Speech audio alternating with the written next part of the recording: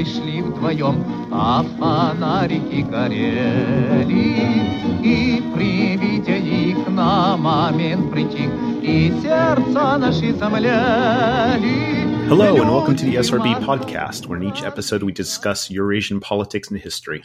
I'm your host, Sean Guillory. If you enjoyed this podcast and want to help support it, please take a moment to share it on Facebook and Twitter, like my Facebook page, Sean's Russia Blog, write a review on iTunes, or recommend the show to your friends. You can also find past shows on iTunes, or you can download them directly from seansrussiablog.org. Now on with the show. I'm pleased to have Balazs Yarobic return to the podcast to update us on what's going on in Ukraine 2 years after the Maidan Revolution. Balazs Yarobic is a non-resident scholar at the Carnegie Endowment for International Peace, where his research focuses on Ukraine and Eastern Europe. His most recent article is Reform and Resistance, Ukraine's Selective State. Here's Balazs Yarobic. We spoke about a year ago about the fate of Minsk II. What is the status of and its implementation a year later? Well, I'm afraid that both the status and the implementation is pretty much the same like we talked like a year ago, meaning not too much has been done except one thing. And I think that was the main motivation, particularly the Europeans, but also the Ukrainian side to go into Minsk II. And that was essentially the ceasefire.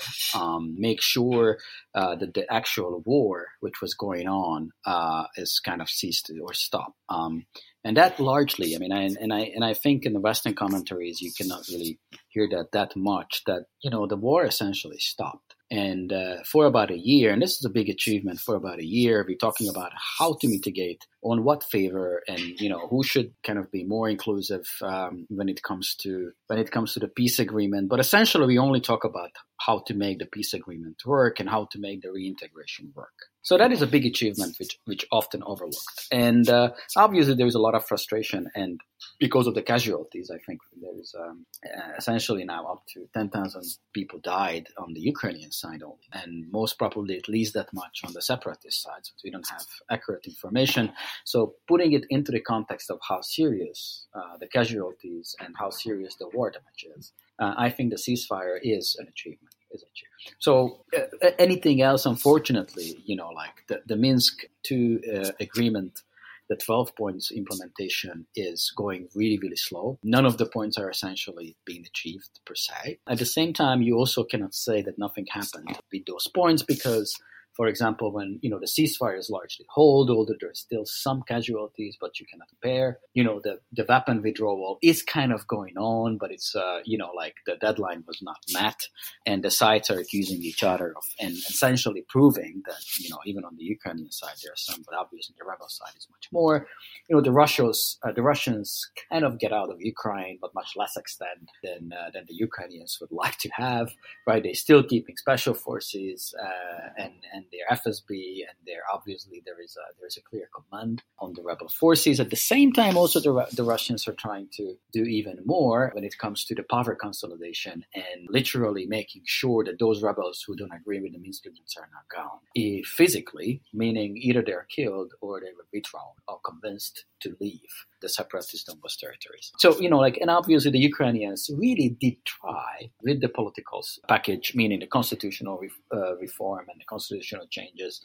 But, they also reached a certain limit. It's very clear that Poroshenko and Kiev doesn't have the 300 votes in the current parliament. And this is obviously for various reasons, not only because Poroshenko doesn't want to have or Poroshenko doesn't have, but various other reasons, but they did try to fulfill the Minsk agreement as well. So you cannot really say, it's kind of, the glass is half full and half empty. The process is going on. The results are not kicking in as we or those who signed the Minsk agreement would like to see. But at the same time, the most important, again, stop the war and the casualties is still largely hold. So you would say that essentially, despite foot dragging, the fact that the people aren't being killed and destruction isn't happening on a war footing rate, this is an achievement in and of itself. It's still an achievement, exactly. Despite, I kind of, there is the past few weeks we have been seeing an increase in the fightings. I guess because, this is not an information which we would like to, this is not what I know, but I guess it's the rebels mostly kind of expressing frustration, with the Russians making political consolidation on their own ranks, right? And B, because Kiev was clearly showing no signs of complying with the Minsk agreement, meaning the constitutional reforms as well as the elections, right? We're not moving forward on the Kiev side. But, the logical rebel reaction would be, okay, let's have the elections then and close this. And on the contrary, the rebels said, okay, then we're going to wait. Right, which for me it was we're going to postpone our elections, so-called elections at least, until the Ukrainians are going to get the act together, which is clearly a sign that for them the Minsk agreement is something which still holds. Right, the implementation obviously is it's, as you said, it's a foot dragging, but the essence and the framework is still there. That's interesting to know because there's always, you hear a lot of maximalization in how this accord is seen. Either it's working or it's not working, rather than kind of taking a more nuanced or even long-term view of it and appreciating the fact that, at least people aren't dying at a high rate. Well, yeah, there are some casualties again lately, but again, compare what we had a year ago, I think this is most of the deaths, at least in the OC SMM, the monitoring and verification mission, is essentially due to the landmines. Due to the fact that, people, it's a mistake and not necessary, a hot action. And the exchange of the fires is with light weapons and not heavy artillery, which also showing that, for example, the Minsk agreement is kind of in a slow pace, but still kind of being implemented. Now, it's also been 2 years since the Maidan Revolution. What is your overall evaluation of how things have unfolded in Ukraine since? Well, this is perhaps at least that much painful topic as the Donbas War and the Minsk agreements, because, here is something as well what the Ukrainians would obviously expect, or the West would expect, that there's going to be a different situation now. The Ukrainian elites are just proving that Ukraine is not governed simply because of the lack of revolutions, but despite of the revolutions, that they are not capable or not willing to govern on behalf of the people, on behalf of national or public interest, but much more seeing their own personal, individual interest.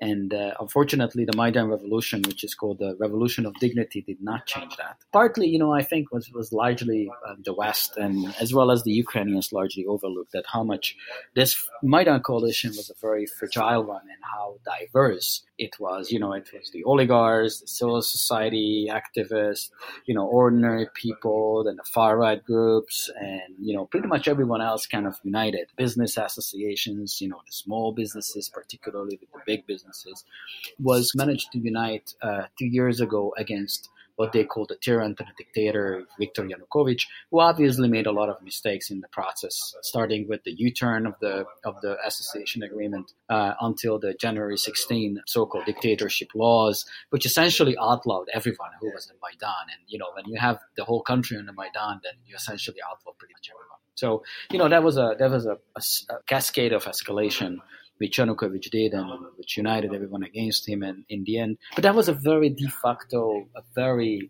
fluid coalition, which, it didn't came together to change the country. It came together to get rid of Yanukovych. And there was no essential unity or not even a close to an agreement what's going to happen after Yanukovych, right? And so in my reading, and I was following the situation, I was always kind of raising with policymakers like, look guys, chill, calm down, because the issue is what next is just coming now. And there is no processes, right? Which essentially would lead to the Ukrainians to channel the very diverse Ukrainian thoughts about what next into a coherent policy or coherent processes, which would lead to better policies. So instead, we wanted to believe that now everybody is united. Now Ukraine is united, particularly after the Russian aggression, right? The annexation of Crimea and the Donbas War. Ukraine became a victim, so the West extended its solidarity, and essentially the details. details are just lost into these big emotional issues. But the details didn't go away. The details are what essentially the local logic is, and the corruption, the impunity that, you have the collapse of the central authority over Maidan, the fragmentation, the regional differences, the cacophony of various options, and there is no central or even a thought which would give the Ukrainians a sense of coherence. They are united against Russia, but they are not united on anything else beyond that. So once, the Russian aggression and due to the Minsk agreements just went away, all this disunity or lack of coherence essentially is getting into the surface with the essentially lethal combination of huge economic decline. Right? In 2015, we have been seeing 15% dip, recession, which is unprecedented in Europe since the Second World War. The poverty rate is over 80% according to the UN standards, which is $5 a day. So if you're putting it all together, these various feelings, emotions, and state of minds and state of pockets, then you have an exceptionally difficult situation. And that was how difficult the situation was simply not foreseen. We're very much putting into the cliches how, we have to help Ukraine, and without really knowing the details, our help essentially means very little. Given this situation and the difficulties in the politics and trying to find a united direction and the economic problems, is this why there's this constant specter and rumors and maybe hopes and fears of a Maidan 3.0, like we saw this attempt for the anniversary last week, and then there were these strange attacks on Russian banks? I mean, what do you make of this? Is this an important aspect of what's going on, or is just this merely a sideshow? Well, I think it was pretty clear, this attempt of, I don't know exactly what, to be very frank, right? Because we were saying up to 100 people occupying a hotel, and then a group of people, OUN fighters, right? One of the nationalist fighters vandalizing Russian banks as a kind of commemoration of the Maidan second anniversary, which actually it was a quite weird thing, particularly when the head of the group said, "Now we really show the Russians who is a tough guy." So it's just amazing to see, really. But I think it's just showing how much the fragmentation and the disenfranchising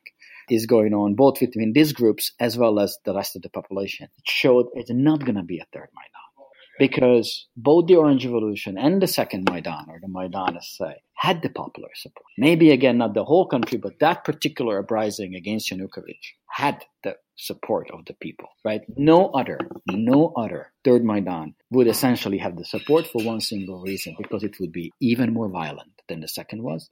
That the second violence is I don't want to overstate the violence. The second violence was ad hoc, right? It was a reaction. The police attacked them, they attacked back them with Molotov cocktails, right? So it was more, and then Yanukovych outlawed them, so they said, fine, then, we are outlaws anyway, we have to go to jail or reverse, right? So there is nothing we're going to change. So this particular episode showed how much there is no appetite for a third Maidan. There is fragmentation, disenfranchisement, and there's a lot of frustration with the authorities, with the current authorities, the post-Maidan government. But people after Donbass know that any Maidan is going to be blood. It's going to be a civil war. It's going to be a war against Russia. But this is not what they want, certainly, and this is not what they would support. And that is a big difference between Maidan and all the rumors about Maidan 3. This is just not going to happen. But obviously, it's also showing that the civilizational choice, the brackets as well, the so-called civilizational choice is so much lost in the frustration and the nationalistic frenzy, simply because civilizational choice when you're attacking the Russian banks is not really a civilizational choice, but even worse. This is not a European sign. This is not something which you can actually claim to have. The Ukrainian government has been in turmoil for several weeks. A few key reformist ministers have resigned, and all of this culminated in failed no confidence vote for Prime Minister Yatsenyuk. What's the context for all of this? Well, the context is exactly this de facto coalition of the Maidan is falling apart. And that group, which was put together by oligarchy group, by Western sympathizers, by civil society organizations, is essentially have very diverse expectations what kind of reforms need to be happening. And those reform expectations or reform thoughts or plans are essentially also harboring with the personal interest, which is largely represented, or personal or oligarchic or big business interest, which is largely represented in the government. And all these interests are clashes. You can call it public, civic, big business, oligarchic, private, right? And the lack of coherence and the lack of, again, processes which would channel what a new Ukraine is essentially means in Ukraine is just showing that the misunderstanding is running so much deeper and deeper and deeper that essentially those who do not really have something else or better things to do, they are leaving, just like Abramovich and a couple of other people, right? So those who have much less personal interest into this, meaning, clearly Abramovich was also frustrated because simply he cannot make a living out of his salary, which is essentially now 300 euros or so, so you can run up to buy a motivation to help and change your country and all this for a certain level. But then once you cannot make the end living, right, and you live up on your reserves, which is pretty much the actually showcase of most of the Ukrainians by now. Just showing the level of frustration, not of only Abramovich's, but this is a level of frustration of any ordinary Ukrainians as well. So these emotions and these frustrations are piling up, and then it's going to be a less and less potential of governing in this situation. So I guess if there is not going to be a major military outbreak of the conflict in the Donbass, or anywhere else, that these internal conflicts are going to pile up, and there's going to be less and less governance and more emotions in this process, and we're going to see these kind of conflicts in a lot of ways. Everyone watching the unfolding of this no confidence vote over 3 days, everyone was saying at the time that Yatsenyuk was going to fall, but he survived. What led to his last-minute survival? I'm not sure everyone, because I was pretty sure he's not going to fall. So for a simple reason, because the biggest threat for the entire political elites is that essentially no one, including Yulia Tymoshenko, which is an interesting case, wants early elections. And everybody's trying to avoid early elections for various reasons, right? For example, Poroshenko is not ready yet, and Poroshenko also doesn't want to take more responsibility for the reforms and governance simply because he needs the scapegoat. And Yatsenyuk is making that situation, providing that situation perfect. So Yatsenyuk obviously would be the loser of any early elections. His party didn't even went for the local government elections simply because they would lose big time, right? They're between 1% and 2% of the polls. So obviously he doesn't want to have elections. Now Yulia Tymoshenko would think that, okay, we're going to benefit from early elections. At the same time, she does not have the money for a solid campaign. And Batkovshchina, her party, was very much supposed to be a strong winner of the local government elections, which did not capitalize simply because all the other parties, particularly in the regions, overspent her. So the lack of money is a crucial factor for her as well. Samopomych has won a lot of seats, and essentially the party has a big consolidation problem because it's a new party. There is different interest as well, and obviously Sadovy has a different interest than most of the party because Sadovy he's harboring his own presidential vision. Opposition bloc, again, was harboring at the local government elections a much better results. They were expecting to win. It didn't happen, right? So they're always rebranding, and this rebranding takes time because as the opposition bloc, they too much look like a pro-Russian puppet. Right. So, if you look at a little bit of the details, every party has an interest not to have an early elections. In this current situation, when you have such a thing, and then you have to have a certain coalition keep going, and without Yatsenyuk and his party, that coalition wouldn't work. That was no other solution that tried to keep this coalition together. Into this local framework, there was a big push mostly from the Americans and from the West. I mean, not only from the Americans, the West the West sees that if this coalition is going to go away, which we touted as the best ever government in Ukraine, right? So at one point, this is about face saving in the West as well. At the same time, I don't think that there's going to be a better government. It's going to be even more fragmented government. If this government is incapable to do reforms, then which one will? Right. So there is a wasted interest that this government should continue, although I think personally that this is a mistake in the Western policy because in this case, it's clearly a new elections would essentially at least provide us a new situation, and not just to us, but to Ukraine as well. And if this is clearly that this government is mirrored with the personal and oligarchic interest. And, the funny situation is funny in the current context, meaning in the brackets, right? That, when the post-Orange government with Tymoshenko did not provide any steps or any concrete steps or big steps toward the European integration. It was the Yanukovych government who delivered the association agreement and the rest. So it's for me, like, given putting this into the past, in the context of the past 15, 20 years, when we see the Western, integration or the Euro-Atlantic integration, it's not necessarily this government would be the most capable to deliver. You know what I mean? So, the other side is also like proved in the past 5-6 years that it's not only capable, but it's also interested in to do so. Now, other commentators said that Yatsenuk's survival also shows how much oligarchs still hold sway over Ukrainian politics. There was even some suggestion that there was some sort of backroom deal concocted between some of the oligarchs to keep Yatsenuk in power. What do you think of this assessment? Well, sure. I mean, clearly, Popular Front was funded by various oligarchs, right? Was helped by various oligarchs and clearly representing various oligarchs' interests. Various oligarchs, I mean, Akhmetov, Kolomoisky, and a couple of others as well who, essentially Yatsenyuk is rumored to being enriched by rent-seeking, but not that much on the government only, but essentially representing oligarchs' interests and taking the rent for them, from them. Look, I mean, the balance was always the post-Soviet Ukraine was essentially working when somebody was able to keep the oligarchs in check. It was mostly Kuchma, right? The former president Kuchma, who did not become an oligarch himself, but he was an arbiter for the oligarchs. And ever since we have a problem, and before him was a problem, and ever since after him there is a problem that either there is an incapable arbiter like Yushchenko himself, or there is Yanukovych who essentially wanted or was on the way to become an oligarch himself, or now Poroshenko, who is an oligarch himself, or big business representative himself, his own business, right? So he has a conflict of interest vis-a-vis the other oligarchs. So this equilibrium, this Kuchma-based or the Kuchma system equilibrium, has been ever since from 2004 is broken, and that's one of the reasons, and not only the oligarchs themselves, but one of the reasons that there is no equilibrium between the state and the oligarch is broken.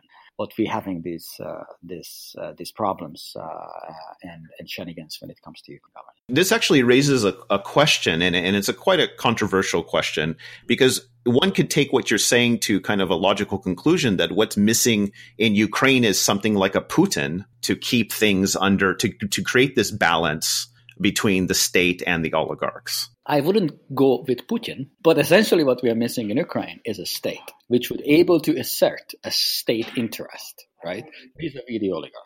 That essentially is the de-oligarchization. That is the essence of the Western policy to making sure that there is something else in Ukraine than the oligarch rule. And so if you replace Putin, I would agree. As the issue is who is going to make sure that there is going to be a state interest. So one of the solution, both for the civil society representatives as well as for the West, is a technocratic government. Because simply the technocratic government is what you're saying is Putin, right? Is making sure that there is a government which would represent, the interest of, let's say, the public, right? Delivering meaningful reform. And it's actually a question what meaningful reform in the current context means. Because in a lot of ways, I'm not sure that something which we can call, the privatization is the only solution for everything. I think Ukraine's biggest problem is the lack of state. Not the lack of private sector is the rule of the game and essentially a social contract. So it's the relationship between the private sector or big businesses, if you like, and the state, as well as the relationship between citizen and the state, which is broken.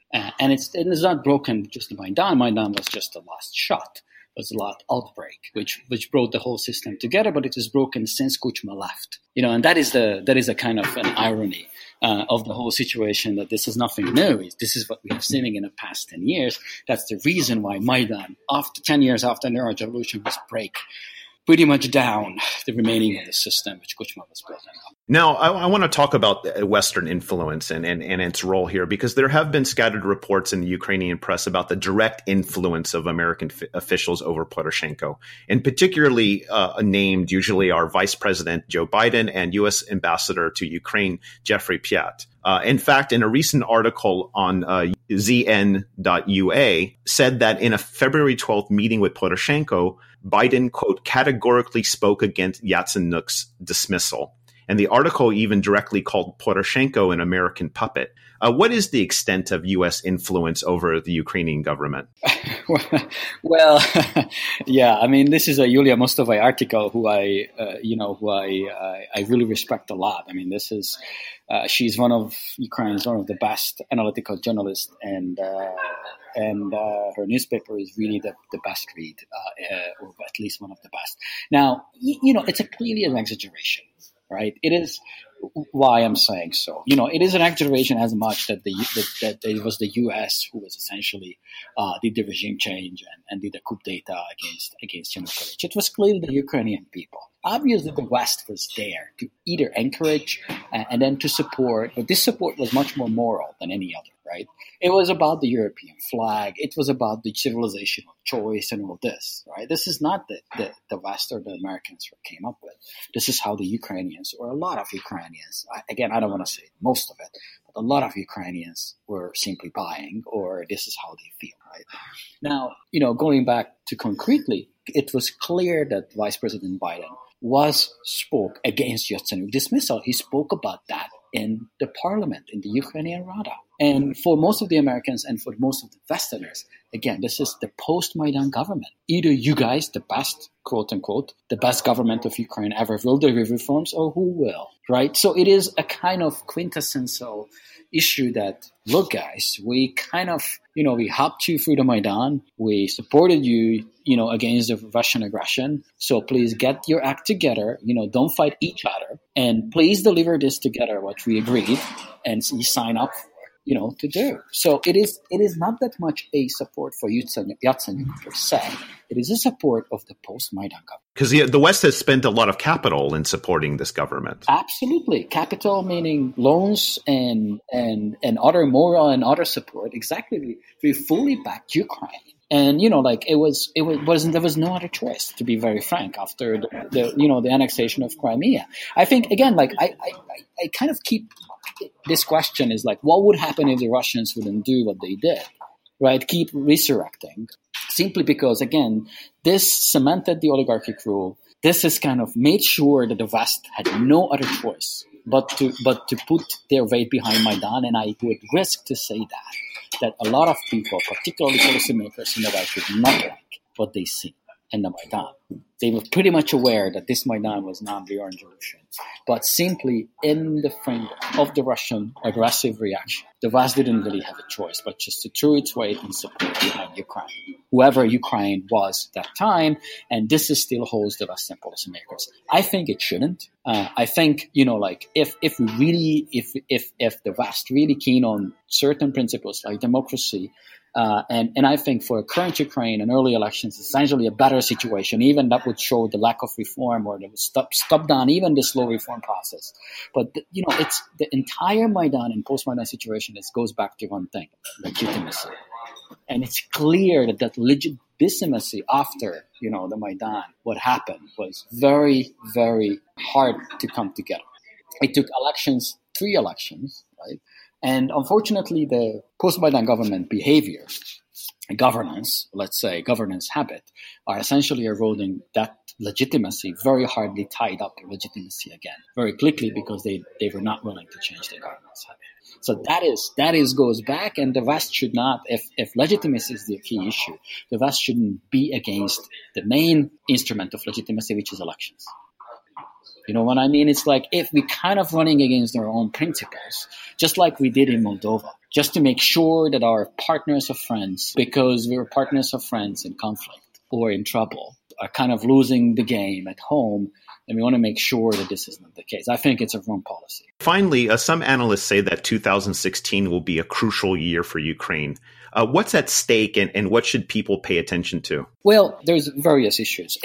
it is the Donbas conflict. This is the Minsk agreement and how it's going to play out and how much the Western relationship will also ultimately, particularly the Europeans. There is a divergence between the Europeans when it comes to the Minsk agreement and the Americans, clearly. The Europeans want a solution for that, just to making sure that this does not end up as a frozen conflict like it used to be. And, the Ukrainians would, in my mind, should support this. At the same time, the Ukrainians feel that the Europeans want to do it on their own to make sure that the Ukrainians are paying the bill. The Americans are coming from a much anti-Russian background. Simply, and you kind of keep hearing now that, Russia is the biggest threat, from American military commanders as a military threat, and a lot of the NATO integrity and NATO itself is a much at stake if you listen to the Poles and the Baltic countries, right? So there more and more there is a growing divergence between the Europeans and the Americans when it comes to Ukraine and essentially the entire region because of that. So, but, so Donbas conflict and how it's going to unfold is going to be the single biggest issue, what we should say. The other thing is the legitimacy and how this political crisis in Ukraine is going to play out, meaning the post-Maidan government, how long can stay, very strongly connected to the reform process. With this, Ukrainians so far seen from the reform process is like they have to pay more and more for everything. This is not the reform per se, which they would like to see. Third factor, crucial factor, is the economy. If Ukraine can grow, and things can be at least slightly better, there's going to be a hugely encouraging sign for the Ukrainians that they should keep quote-unquote fighting, meaning, surviving and there is a better future.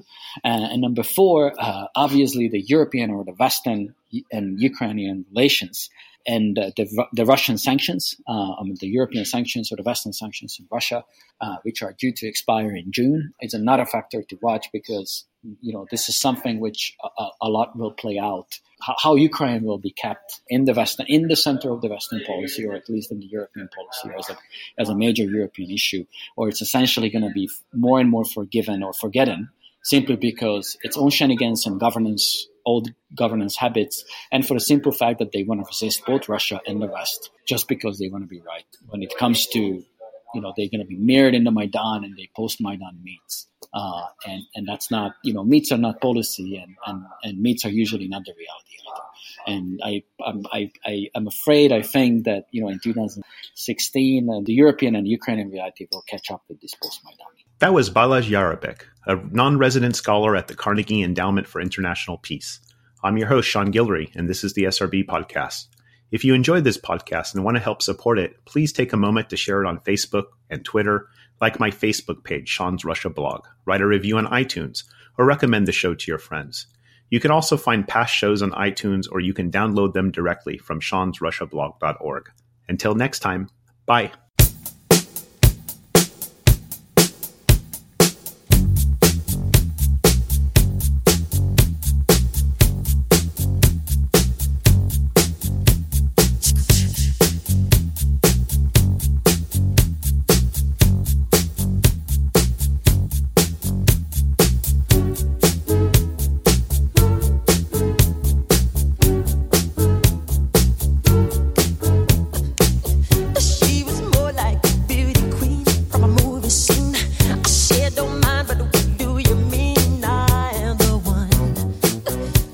Dance on the floor in the round.